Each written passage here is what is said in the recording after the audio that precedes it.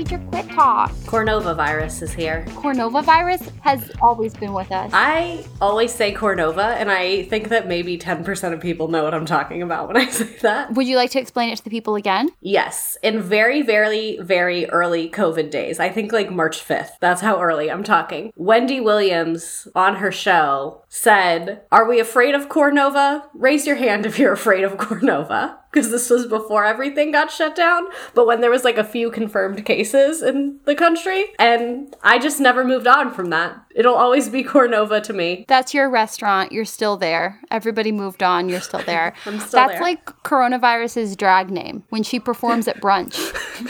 We should have a coronavirus-themed drag brunch. Too soon, redacted. I got a Instagram ad for a Shrek-themed drag brunch, and I was like, whatever little goblin Mark Zuckerberg put in charge of me is doing a great job. They need to be promoted. Oh my God, I love when the advertising just hits, you know? So the reason we opened with Cornova is because not to make light of a deadly pandemic, we would never do that. Rather, there's been a bit of a discussion on the Tickety Talk about what I know as the COVID slide, but you didn't know what that word meant. So when you texted me, I just like wasn't thinking about it in that context, because you texted me this morning. Every time you text me in the morning, I like happily reply, and then 30 minutes later, I'm like, why the fuck is she awake? Because it'll be like 6:30 my time. So I'm like, yeah, I'm up. I'm ready to start my day. And then I think about it and I'm like, wait, why are you up? Why are you ready to start the day? I'm not. So when you texted me, have you seen people talking about the COVID slide on TikTok? What my brain thought of was a slide that was like not being cleaned properly or something. And I was like, what the fuck are you talking about? But then as soon... Like the COVID crock pot. Yes. But then as soon as you said something, I was like, oh, right. The slide of learning backwards. Yes, I understand.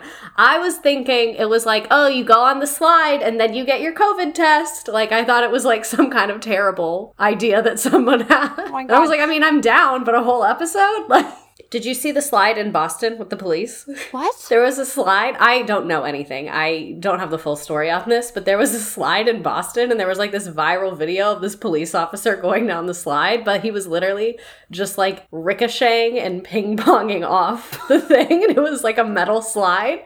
And then in days following that, there was like a huge line of people wanting to go down the slide of adults because people were like, I have to, like, how did that happen? And then now there's like all these videos of other adults. Because at first they tried to say like, oh, it's a slide for kids. That's why he had like too much weight and it created momentum. But then all these other people were like, well, I'm an adult and I went down at normal. So like, what were you doing that made that happen? Oh my God.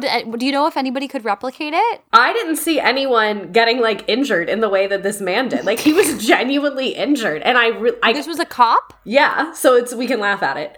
He was getting hazard pay when it happened. That's what hazard pay is for. I'm gonna send it to you. Okay. Because you need to see it. Oh no. Watch I like send it to my boss.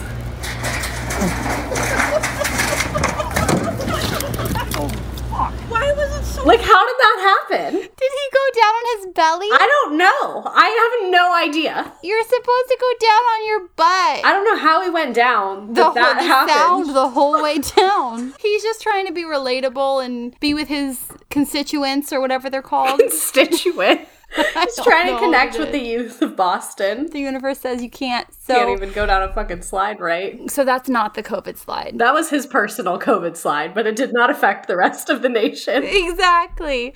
So I haven't seen any of the videos where people are like, it's the kids' fault. But I know that they're out there because I've seen plenty of people being like, don't blame the kids. You're all blaming the kids. I don't do a lot of scrolling though, so. I've seen a lot of people blaming parents. Yes, I have seen that as well. Maybe you and I have different definitions of blaming the kids, but to me, blaming the kids is like, these kids are making a choice to not know how to read. They are terrible and we hate them and they don't want to learn. To me, that's blaming the kids. I haven't seen that. What I have seen was lots of people saying the kids only care about their phone. They're so addicted to their phone. They don't care about doing the work, which I think that's an observation and I agree with it, but it's not necessarily the kid's fault because I think it's like developmentally appropriate behavior for the circumstances they've been in, but their actions are still affecting them, if that makes sense. Do you think the phones are worse post-COVID than they were pre-COVID? It's hard I am going to say yes. And from what I've heard, I've been talking to other teachers about this because At my last school, phones were not nearly as big of an issue as they are at my new school. So I was like, oh, is it because of COVID? I've been out of the classroom for like over a year. Maybe like that was the thing. And from what I heard from other teachers is they said the phone addiction has gradually been getting worse for 10 years and they felt like COVID just sped it up some. And that's what I kind of think about a lot of the COVID related issues. I think pretty much all of them were issues before COVID. And I don't think it's right that we're using COVID as like a scapegoat for the cause, because I don't think it was the cause. I think it just exacerbated them. I 100% agree with that. I remember when I was in school, I would wear my headphones upside down like this on the wrong ear so I could put my hair in front of it and you can't see it. So I would wear the string down my shirt so that I could listen to music all day and I would just read my book in my lap. I didn't need a phone. I was good to just ignore my teacher in any way that I could. All that to say, I get it. I hate when my students do stuff that I used to do because I'm like, it feels so karmic. I know. It's like when people are like, I hope that you have a daughter just like you when you grow up. I ended up just having students. Well, I have 33 of me in second period and I'm going insane. I remember when I was in 10th grade and my teacher cried because she found out we all cheated on our test. But in our fucking defense, you had no business giving us a college level test in 10th grade because I remember I Googled the answers because a kid took pictures of it and then we made a group chat. We learned it. We just had a picture of the test before, you know, because it was a 2-day test. So on day one, someone snapped some pics and then we all looked up the answers that night and memorized them. And I remember because when I looked up the answers, I found the key and it was from a university. So you didn't need to give us that test. But I remember her crying and being like, girl, relax. Like, who cares?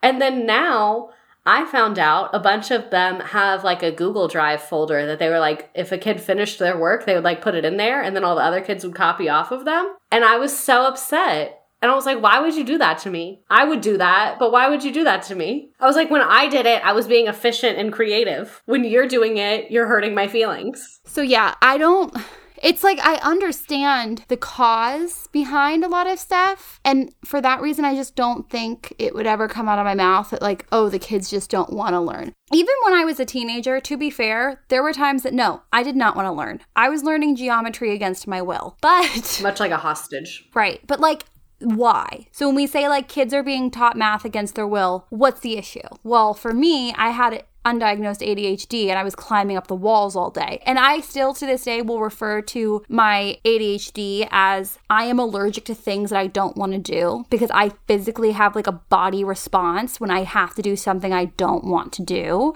It got to the point in high school where I was like having panic attacks in the shower every morning. And I'd be like, oh, weird. I'm like nauseous and dizzy every single day. It's crazy. Well, that's why I hate it when people say, oh, kids fake a stomach ache to get out of school. Because 90% of the time, they just don't know how to name it anxiety. So they don't have any symptoms of a stomach ache. They're just telling you they feel it. But you're like, you're literally fine. They're just anxious about where they're going or they don't want to go and they just don't know how to describe that. Yes, and who among us doesn't have tummy troubles, okay? Don't get me started on the way we process corn in this godforsaken nation. Italian kids in Italy are fine. No, you're so right. I'm going to call them up. The whole country's going to be like, never had a tummy ache before school. No, but like, I just feel like people get really in the weeds about this shit. Like, what are we really saying? Like, on the surface, might it look like that to you? Sure, but like, we need to like peel back the layers of what's actually fucking going on and then couple that with like, what are parents going through and what are teachers going through? Because like, why is your fuse so fucking short that like we had a trend in 2021 where people were like, when your students are really pissing you off, just look at their tiny little hands and remember they're just children. Like that literally was like a thing that people were saying to each other. And somebody said that to me and I was like, I think you all need to quit. Most of my students are a foot taller than me. So I just want to put an asterisk that hack does not work for all grade levels. But like if somebody needs to look at my daughter's hands to remind themselves that she's a baby, I need you to like remove yourself from her life, please. What always gets me also is like when, and I've heard other educators say the same thing, the kids are lazy, they don't want to learn, they don't want to learn any of this stuff, they don't care.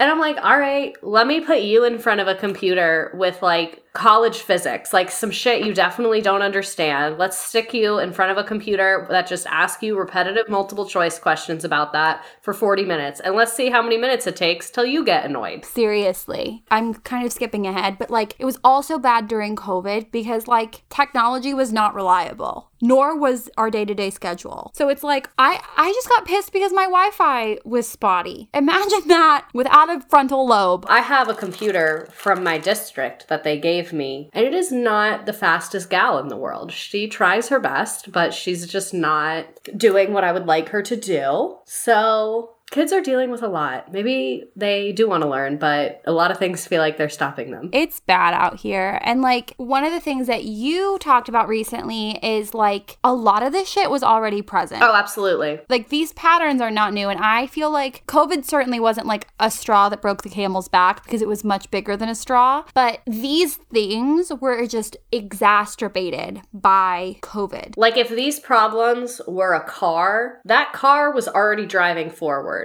COVID just put a brick on the gas pedal. When COVID started happening, we were not sure of when the end date would be for this. Remember when we thought it was 2 weeks? Remember when we were like, oh, by the end of the summer, it'll definitely be back. Oh, 100%. I was like, there's no way that we're still going to be here. There's a Facebook post, I think, of this lady. I'm obsessed with her. I've known her since I was a kid. It's my mom's friend, where literally it's from like March 17th when everyone was like 2 weeks to stop the spread. She posted on Facebook and said, y'all are crazy if you think this is going to last 2 weeks. Look at history. Pandemics last 3 years. See you in 2023. How did she know? Because she's a literal genius who knows things. She was like, pandemics are 3 years. Always 3 years. And if you look, that's true. Smart cookies. I mean, like, so a lot of what was going on in the public education system was the opportunity gap. We have social systems and structural inequity, all kinds of shit that makes it really hard for a lot of kids to learn. Pre-COVID, those things that were already happening, like... people viewed it as, like,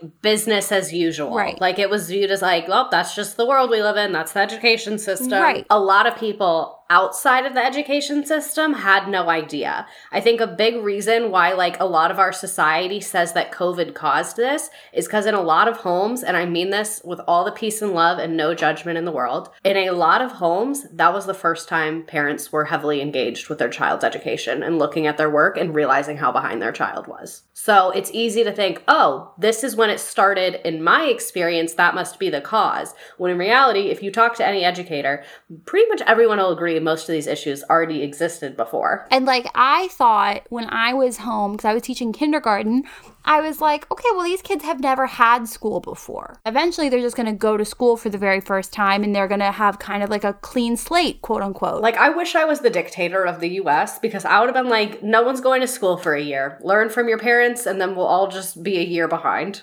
Learn in your communities. Learn from YouTube. See you in 4th grade a year late and you'll graduate high school at 19. Sorry. Even though that's like dramatic, I feel like it would have been less disruptive, honestly. In a weird way, it would have been. Like every single solution and every single way that we combat this has an issue. Like, for example, one of the things that I was told a lot by my school during the peak of lockdown was don't talk about learning loss. Don't highlight learning loss. Students and their families are going to become disengaged with school. They're going to feel like it's hopeless. There's nothing we can do. So you have to be really mindful of how you address it.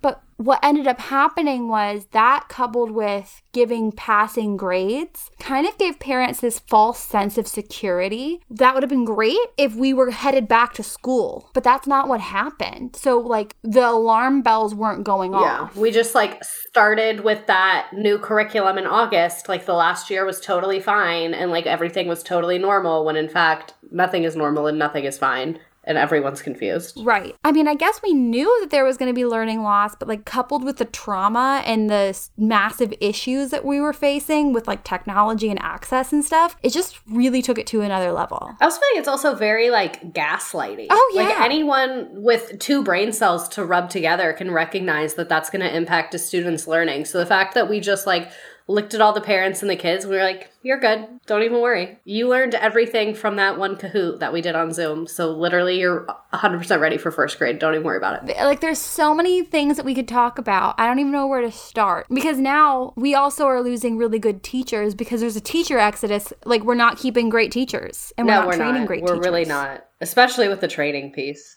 I don't mean this as an insult to my school or anybody, because I don't know, maybe they're doing this with other people, but like at both the schools I've worked at, really no one checks on you. Like they'll observe you every once in a blue moon. And it's less shocking to me now because they knew I had taught for a couple of years prior at a school that had like some greater issues than we do. So like I think they felt a little more ability to be hands off and they focused more on people who was their first year teaching. But the fact that like I could be doing anything with these kids, I could have no idea what's going on and be doing a terrible job, and y'all have only come in here like twice. Not that I like getting observed, but for like a new teacher, if it's your first year, I think it's like good to have admin or other teachers in the room supporting you and observing you and helping you. Oh yeah, I mean, you learn so much from others, and you learn so much when other people watch you. I mean, like, I remember when I was a baby teacher, people would be like, record yourself teaching and just like see what you're doing, because you just can't really get a full grasp when you're doing it. Because there's just so much happening. So to get that like outside perspective is helpful. Yeah, I've gotten better at it. Like as the years go on, I can kind of see myself and be thinking about my thinking, but not when I was a baby teacher and I was like, you're drinking out of a fucking fire hose. Like, how are you supposed to think? I also think it's way easier to do that as a secondary teacher, especially if you're only teaching one class, because like sometimes I'll teach a lesson to first period and I'm like, wow, that was very garbage. And then I get a do-over, not a do-over, but I get a second try to try something different with the exact same lesson. So it's a lot easier to like try things out and see what works and see what doesn't work. And like, I remember my like first or second year, I gave a class an activity and they did a terrible job and everything was awful the whole time. And then in the next class period, I made a slide with better directions on it and just like made it a little clearer, and they did an amazing job. So being able to see like the same material with two different groups of kids where you try a different strategy, I think is really effective. And I feel like that's the way that we should handle student teaching. Like they should get to try the same lesson multiple times with different groups of kids.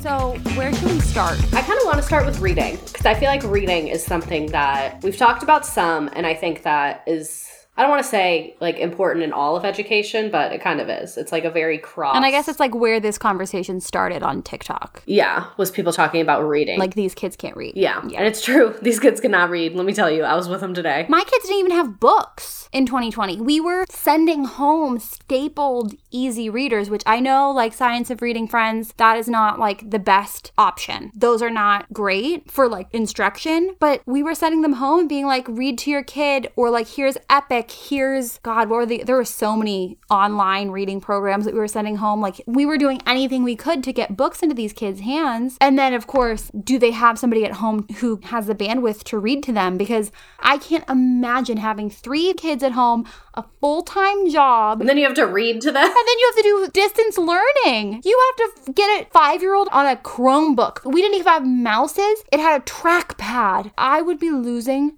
my mind. All we were assessing with distance learning, in my belief, all we were doing with like K through 5 was assessing how much free time one of their parents had and how good at school their parents or grandparent or whoever was watching them was. Like that's literally all we figured out. Who has people at home? Who has a parental figure or somebody that is comfortable with education and able to facilitate this? My family's like don't even speak English most of the time. Yeah. So we're both on Google Translate, but it doesn't work that great. So we're like meeting in the middle somehow. So that a lot of my kids are English learners. A lot of them didn't have like reliable Wi-Fi at home, especially if they had siblings, because the Chromebooks need to be on hefty Wi-Fi to be that Ethernet. They need that Ethernet cable. It's got to be jumping. Yeah, we need whatever fucking Wi-Fi router Jeff Bezos has at his house. That's what we need. And they're sending the kids home with iPods or iPhones, and they're like, this is your hotspot. You said iPod, I would have believed you.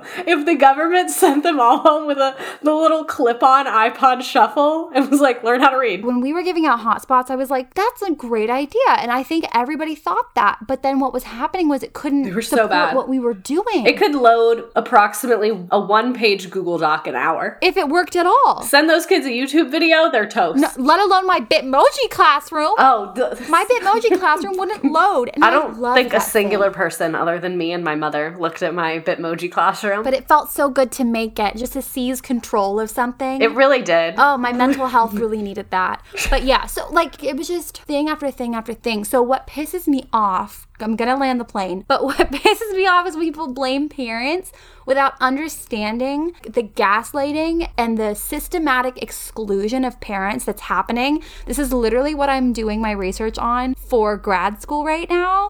The system is designed to exclude marginalized parents and the community at large. Like, the system is not designed and has never been designed to be inclusive or like accessible to a lot of people. So when the question is, well, how don't you know that your kid is failing?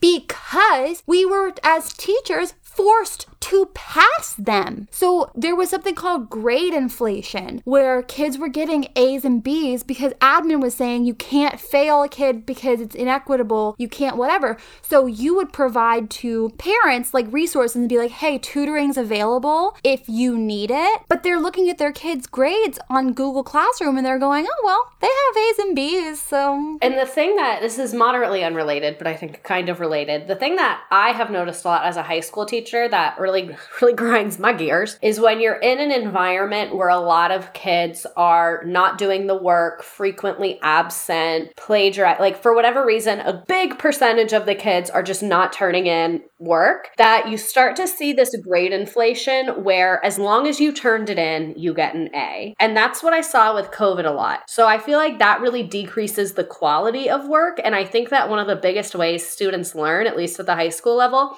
is by getting explicit feedback on their work and then having to improve the work that they already turned in, being able to revise things and revisit them. So I think, like, in my experience, so I teach 11th and 12th grade, tons of my kids, they've been like going to middle and high school during COVID times. They've kind of come up with this belief, as long as I turned it in, I get 100 on it. So they've been having like really a hard time with some of my assignments because I'm giving them, my belief is if you turned it in and it's done and it's in your own words, I'm going to at least give you a 70 on it because you should pass because you did your stuff. But a lot of kids that are used to getting hundreds on everything are upset with me because they're like, why'd you give me a 75? And I'm like, well, your sentence didn't have any detail in it. You didn't elaborate. You didn't really answer the full question. And I think that a lot of kids are missing out on that because teachers are just having to give hundreds as long as they're doing it because they're so overwhelmed. And I think that COVID did a lot for that too, where kids kind of got in this mindset of instead of doing an assignment to learn something, they're doing it to check a box and move on. No, I think that's very related. At that level, it's not only the parents who are being, in my opinion, gaslit, it's also the students. Because you're being taught that that's how the system works, and that's not actually how the system works. So it's exacerbating what's already in place, which is already the fact that this shit's been going on. And it makes me sad that there's 11th and 12th graders that are going to go to college soon that think it's okay to answer stuff in incomplete sentences because they're going to learn very quickly in their next academic environment that that's not acceptable. And it's like, I don't want to put the blame on teachers, but it's like the fault of the education system that they believe that. So like, it's really not kids' fault, even though it's easy to think it's their fault because they're the one turning in the work. If every time you've turned that in, you've gotten 100 and moved on with life, why would you think any different? So then we go back to school, right? And we're like looking at all this data. I was in full panic mode when I got back. I was still teaching kindergarten, but where I thought naively, like, oh, well, my kids are kind of going to be a blank slate. Psych. It was really difficult. I mean, I know high school was a shit show when they came back. Yeah. It's hard for me to say because a lot of them didn't come back. Like, a lot of them just dropped out. No way. Yeah. Like a lot. I didn't know that. A lot of them just dropped out when that happened. Because once you're 16, they don't do those truancy things because legally you don't have to be in school. So like you miss a ton of school once you're 17, 18. Probably no one from the government's going to show up to your house. So at my old school, when the kids came back in full numbers, that was actually my favorite year of kids I've ever had. I think they were like just excited to be back together. A lot of them had what I would call pretty minor behavior issues where you could tell they just weren't used to being in a class classroom. Like, they would just, like, randomly get up and leave. And I was like, hey, where are you going? Like, maybe sign out and take the pass with you and ask permission, but I get it. So, like, things like that. And then phone addiction, just, like, the being used to sitting on your phone in class was hard. But I think, like, the socialization wasn't that bad. Also, because I taught in Florida, so all the kids were still partying. All the kids were still going out on the weekends. Everything was open. Like, sometimes in COVID times, a kid would log in and then be like, oh, my friend is here with me. Her computer's not working. We're just both on my computer. So, like, they would still be together, so it wasn't that bad. So my kids that came into 11th grade post-COVID, I wasn't really having issues with them. But that year, our 9th grade class had a ton of fighting issues, like really, really bad. And the school I was at previously, the whole time I was there, we never had fighting issues. Apparently in like the early 2000s, they had a lot of gang violence there. But a lot of the administrators were saying, like, I have not seen fighting this bad since like our gang era. Like, this is intense and it's crazy, just because they were not used to all being around each other. And I think they missed out on that middle school socialization, which was tough. I'm so glad you brought that up, because I was just going to talk about like the violence piece, because mental health professionals over and over and over again, and organizations and all these people that like know what they're talking about are saying these children have experienced trauma. And that word's weird for people because a lot of people are like, trauma. When you say trauma, people think that there needs to be like a villain, and that's not the case. Right. The villain was Cornova when she wasn't at drag brunch like she was supposed to be. She was absent from drag brunch, wreaking havoc on this nation. So a lot of people like don't really get that. This has actually been studied all over the world. So it's not just in the United States that this is happening. It's actually everywhere. And I found a really great editorial from the International Journal of Educational Development. And they've been talking about this, that schools have had kind of a non-response to COVID. They just said, I pretend I do not see. Right. And I've mentioned in the past that when I worked at they were like, you are not to go back and reteach. And that was a huge issue because then these state tests were like very, very, very, very inaccessible for my students. Like if I were to do small groups that year, it would have been small group for grade level and above grade level. I had to do a data talk the other day and I had to put my groupings and I was like, alrighty, so group red, which is the students scoring the lowest, has 27 of them. Group yellow has 6. Group green has 0. And like so many things that people have said, like, oh, this could be a solution, that could be a solution. But what's ultimately happened is nothing. It's like right back to business as usual. And that's what's so confusing for me. Like, it's like so sad to know and see what your students need and not be able to do it for them. And I can't imagine that like pain, because even though I have experienced kids that are like behind in reading and it makes the material hard for them and they don't have a ton of background knowledge and whatever, history curriculum it's not building blocks in the way that reading and math curriculum are. So like in Florida, kids don't even take a history in 10th grade. So like they didn't miss something that they were supposed to have done. So even though they had these issues, I was teaching them fresh information. It wasn't like, oh, you can't learn this because you didn't do this. The way reading, like if you don't know phonics, it's really hard for you to decode a new word. So I think like I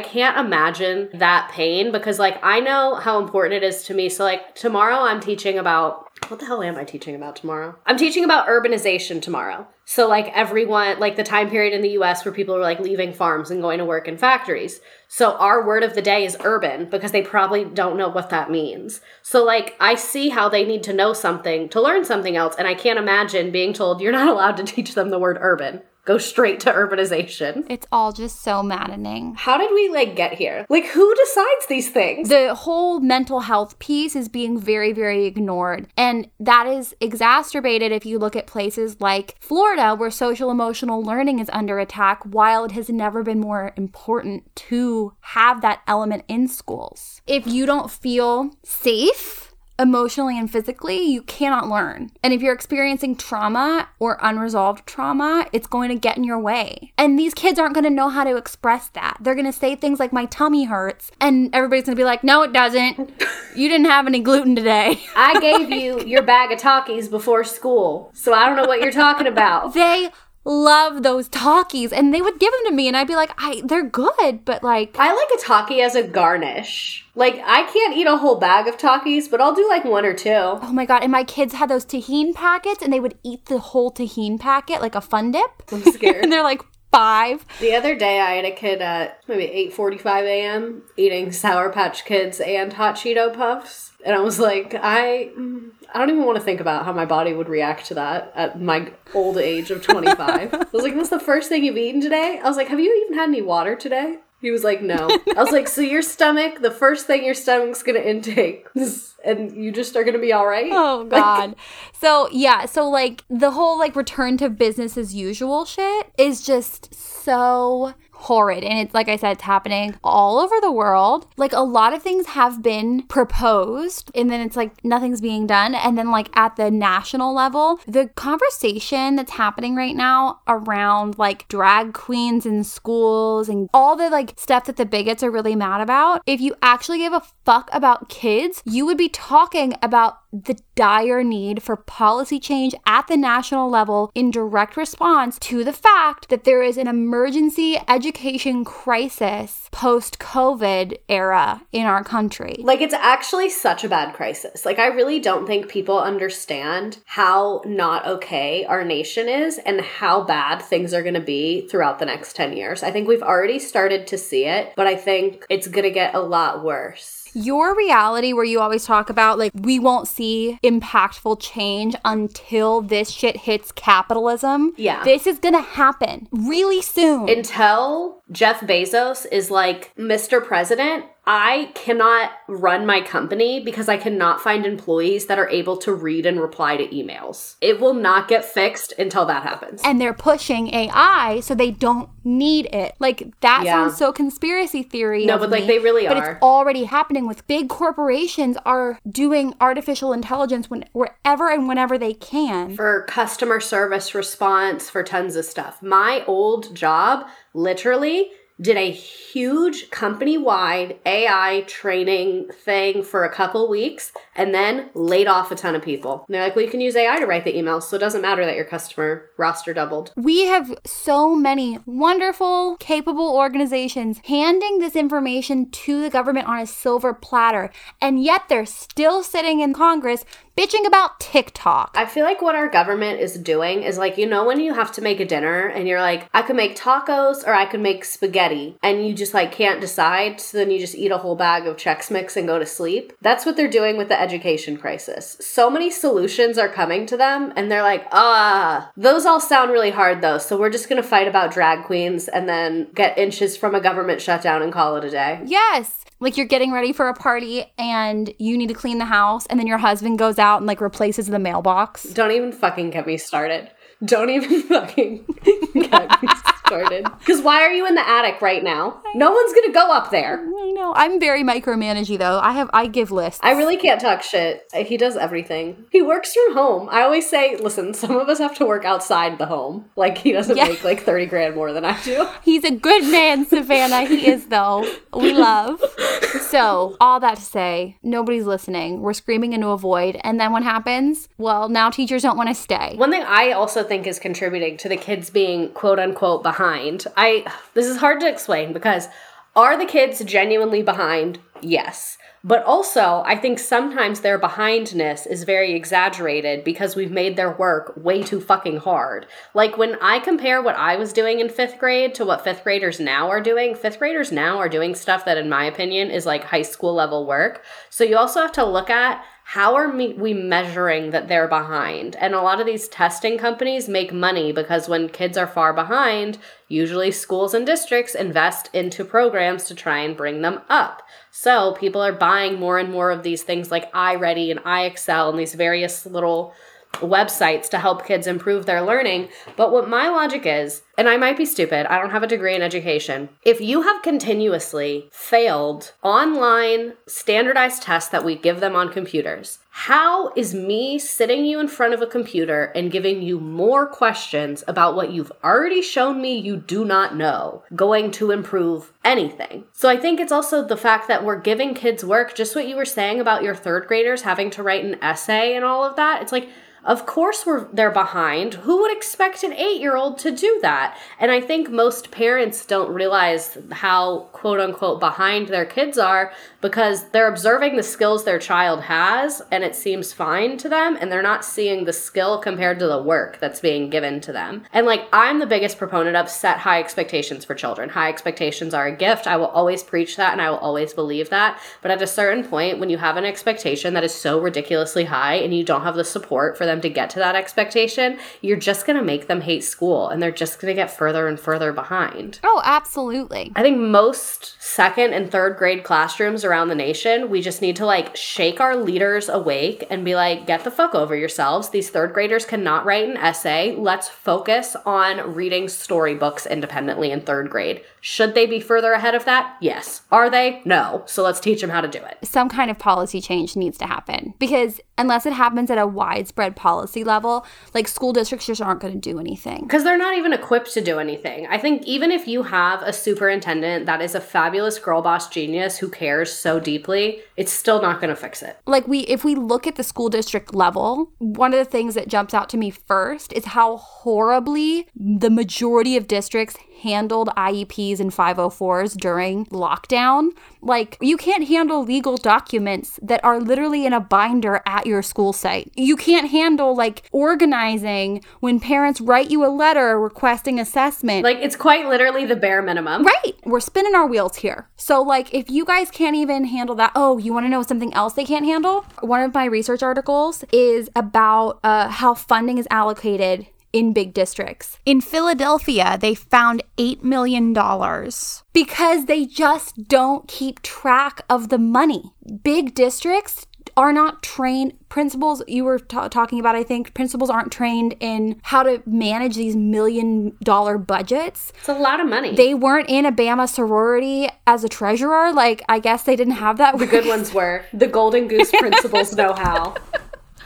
So, but like, the spending doesn't get tracked correctly. So this researcher was trying really hard. It took her 5 years to go through all of these districts' budgets, and she wanted actual numbers, but it was really hard to get actual numbers because nobody writes shit down. So she said, okay, well, I'll go interview these administrators.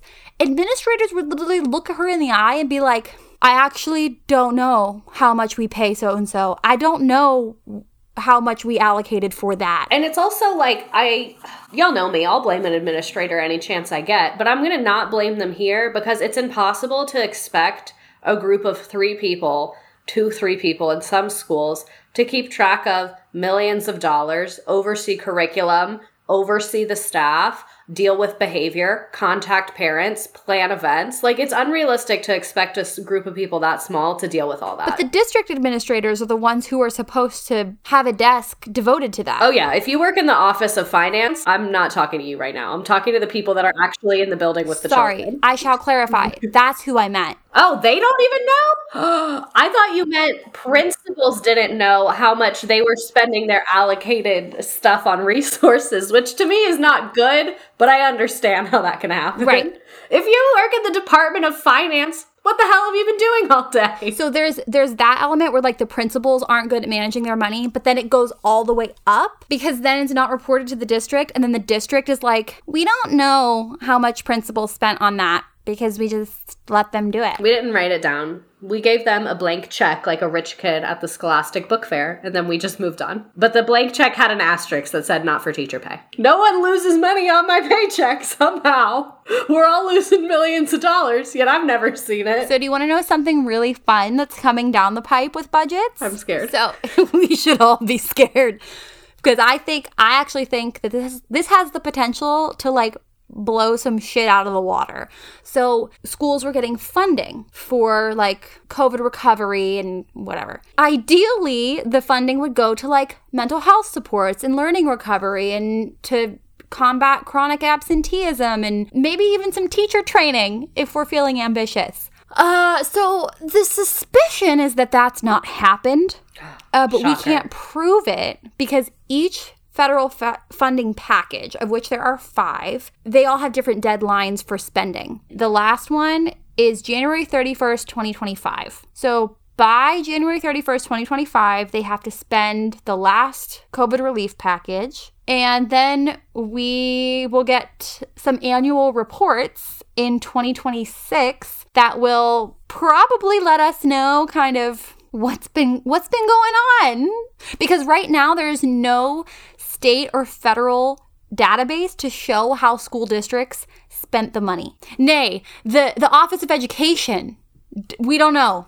We don't know yet. Is this what it feels like when you're a parent and you give your kid cash and they lose it? Because that's our tax dollars. It's Schrodinger's tax dollars right now because who knows where it went? Like, what do you mean you lost it? One thing they do know is that they haven't been spending it on learning recovery. I swear to God, in 2026, when we get these reports, we need to film an episode. And if I see a single line item of new furniture for a district office, I swear to God, I will find that furniture and I will deface it. That's my furniture. I paid for that with my tax dollars. How does your new fancy chair help student learning? So strangely, they bought all new Lakeshore furniture and manipulatives and toys for every kindergarten classroom in school district. So they didn't ask if we wanted it. They didn't ask if it was a developmentally appropriate choice. They just said it was probably like the least developmentally appropriate toy too. It was like feathers and like enough Lincoln Logs for like one kid. I'm just envisioning all the little superintendents or whoever the hell at their little bonfire at Camp David or whatever the fuck they do for fun. And they're being like, how did you spend your COVID relief money? And someone being like, feathers and Lincoln Logs. Yeah, 12 of each. I asked the teacher that I was replacing, did they ask you guys for input? 'Cause she had been there for like decades. She was like, no. Of course not. I'm retiring because of this. Like, she literally was like, this is the year. I genuinely believe, and I mean this when I say it, those millions and billions of taxpayer dollars would have been better spent if we gave teachers Visa gift cards. I'm sure some of them would have just stolen it, but I have a feeling, even factoring that in, a higher percentage of the money would have gone towards something good. Because I have a feeling maybe 20 to 30% of the money went to something good, and I think if we just gave all the teachers huge Visa gift cards, a solid 60 to 70% would actually buy stuff for their class. It's so funny that you say 30% because that makes me very excited to give you this next statistic. It's not funny. What is it? So Congress required that the ESSER 3 funding, that's what these little packages are called, at least 20% of the funding must be reserved for evidence-based strategies to address lost instructional time. And if you're thinking, well, they probably spent all of that really quickly. California districts had only spent 1/10 of this segment of funding. And despite proven benefits, only 5% had been spent on tutoring and only 4% was directed to summer learning. By 2023, that number had risen somewhat, but the trend remains.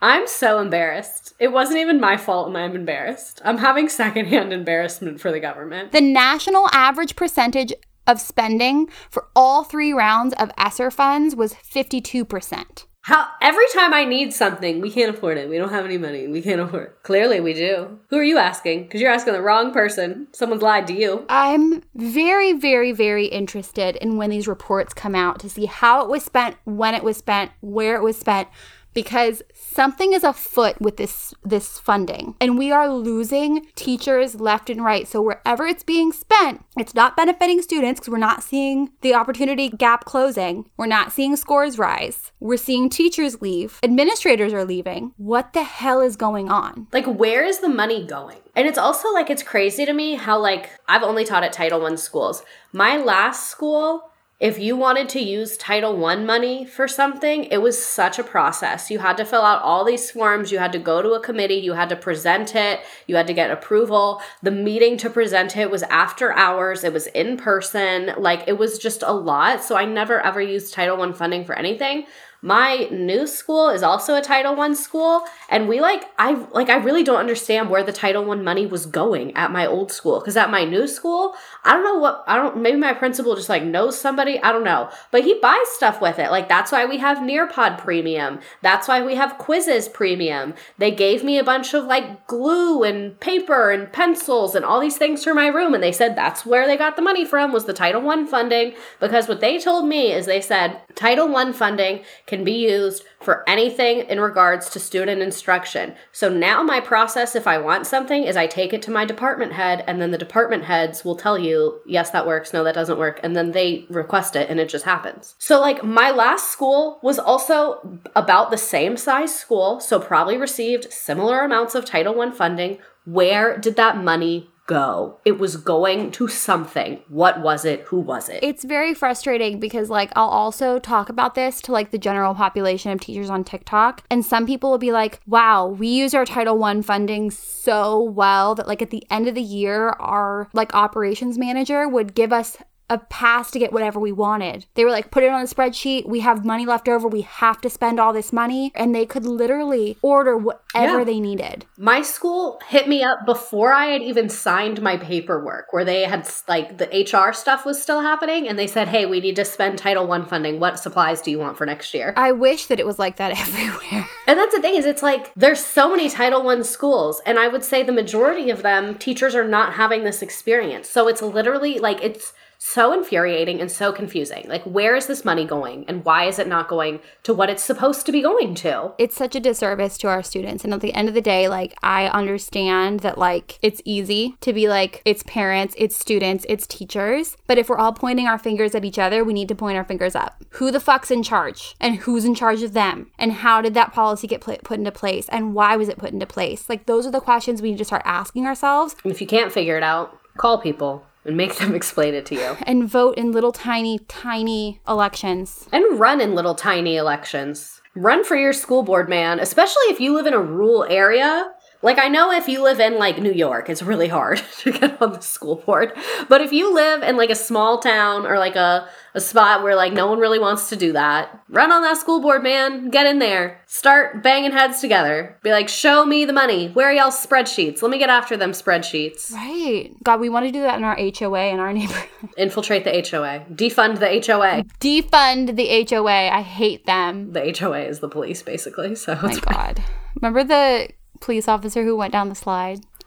Simpler times. To be a police officer ping-ponging down a slide instead of an educator having a mental breakdown over billions of dollars lost. I don't know that we have any solutions today other than we need policy change really bad, but we also need to remember, like, that the mental health shit has to come first, because we at this point, not we, I mean, like, the we is in our country, not me and you and all the teachers, but we're doing students a disservice because they're going to be graduating without skills that they need to have a choice-filled future. And it's not going to be easy, but we have to, like, keep track of multiple parts of this equation. Why can't they learn? Why don't they have access to it? There's a lot of parts of this equation. What's happening? A lot of parts of the equation. But one part that we maybe shouldn't have in the equation is blaming kids and parents and teachers for it, because it's really nobody's fault. Well, it's the man's You can fault, only blame people if they make six figures. That's my new rule. So you can blame superintendents. You can blame Joe Biden. You can blame district office staff. Look up the pay scale. If they're making more than six figures, we can blame them. If they're less, they're also a victim. Dependent on city. If you're in New York, we might have to... New York and California, we might have to edit that rule. God. Well, thank you so much for joining us for Teacher Quit Talk. You guys wanted us to talk about this, but I really couldn't make a video. It's too nuanced to make a video. It's like so much. And it's still nuanced. I mean, I could talk about this for another 6 hours. Oh, yeah. There's so many aspects to this, but I'm really excited for those reports to come out. And we will be combing through them with a fine-tooth comb. That is one of the podcasts that we should have to film in person, and we can get an Airbnb and, like, a Beautiful Mind style, have, like, a bulletin board of all of the spreadsheets. In 2026. Yes. See you there. Oh my gosh. Okay. Well, bye everyone. We love you. Mwah. Mwah.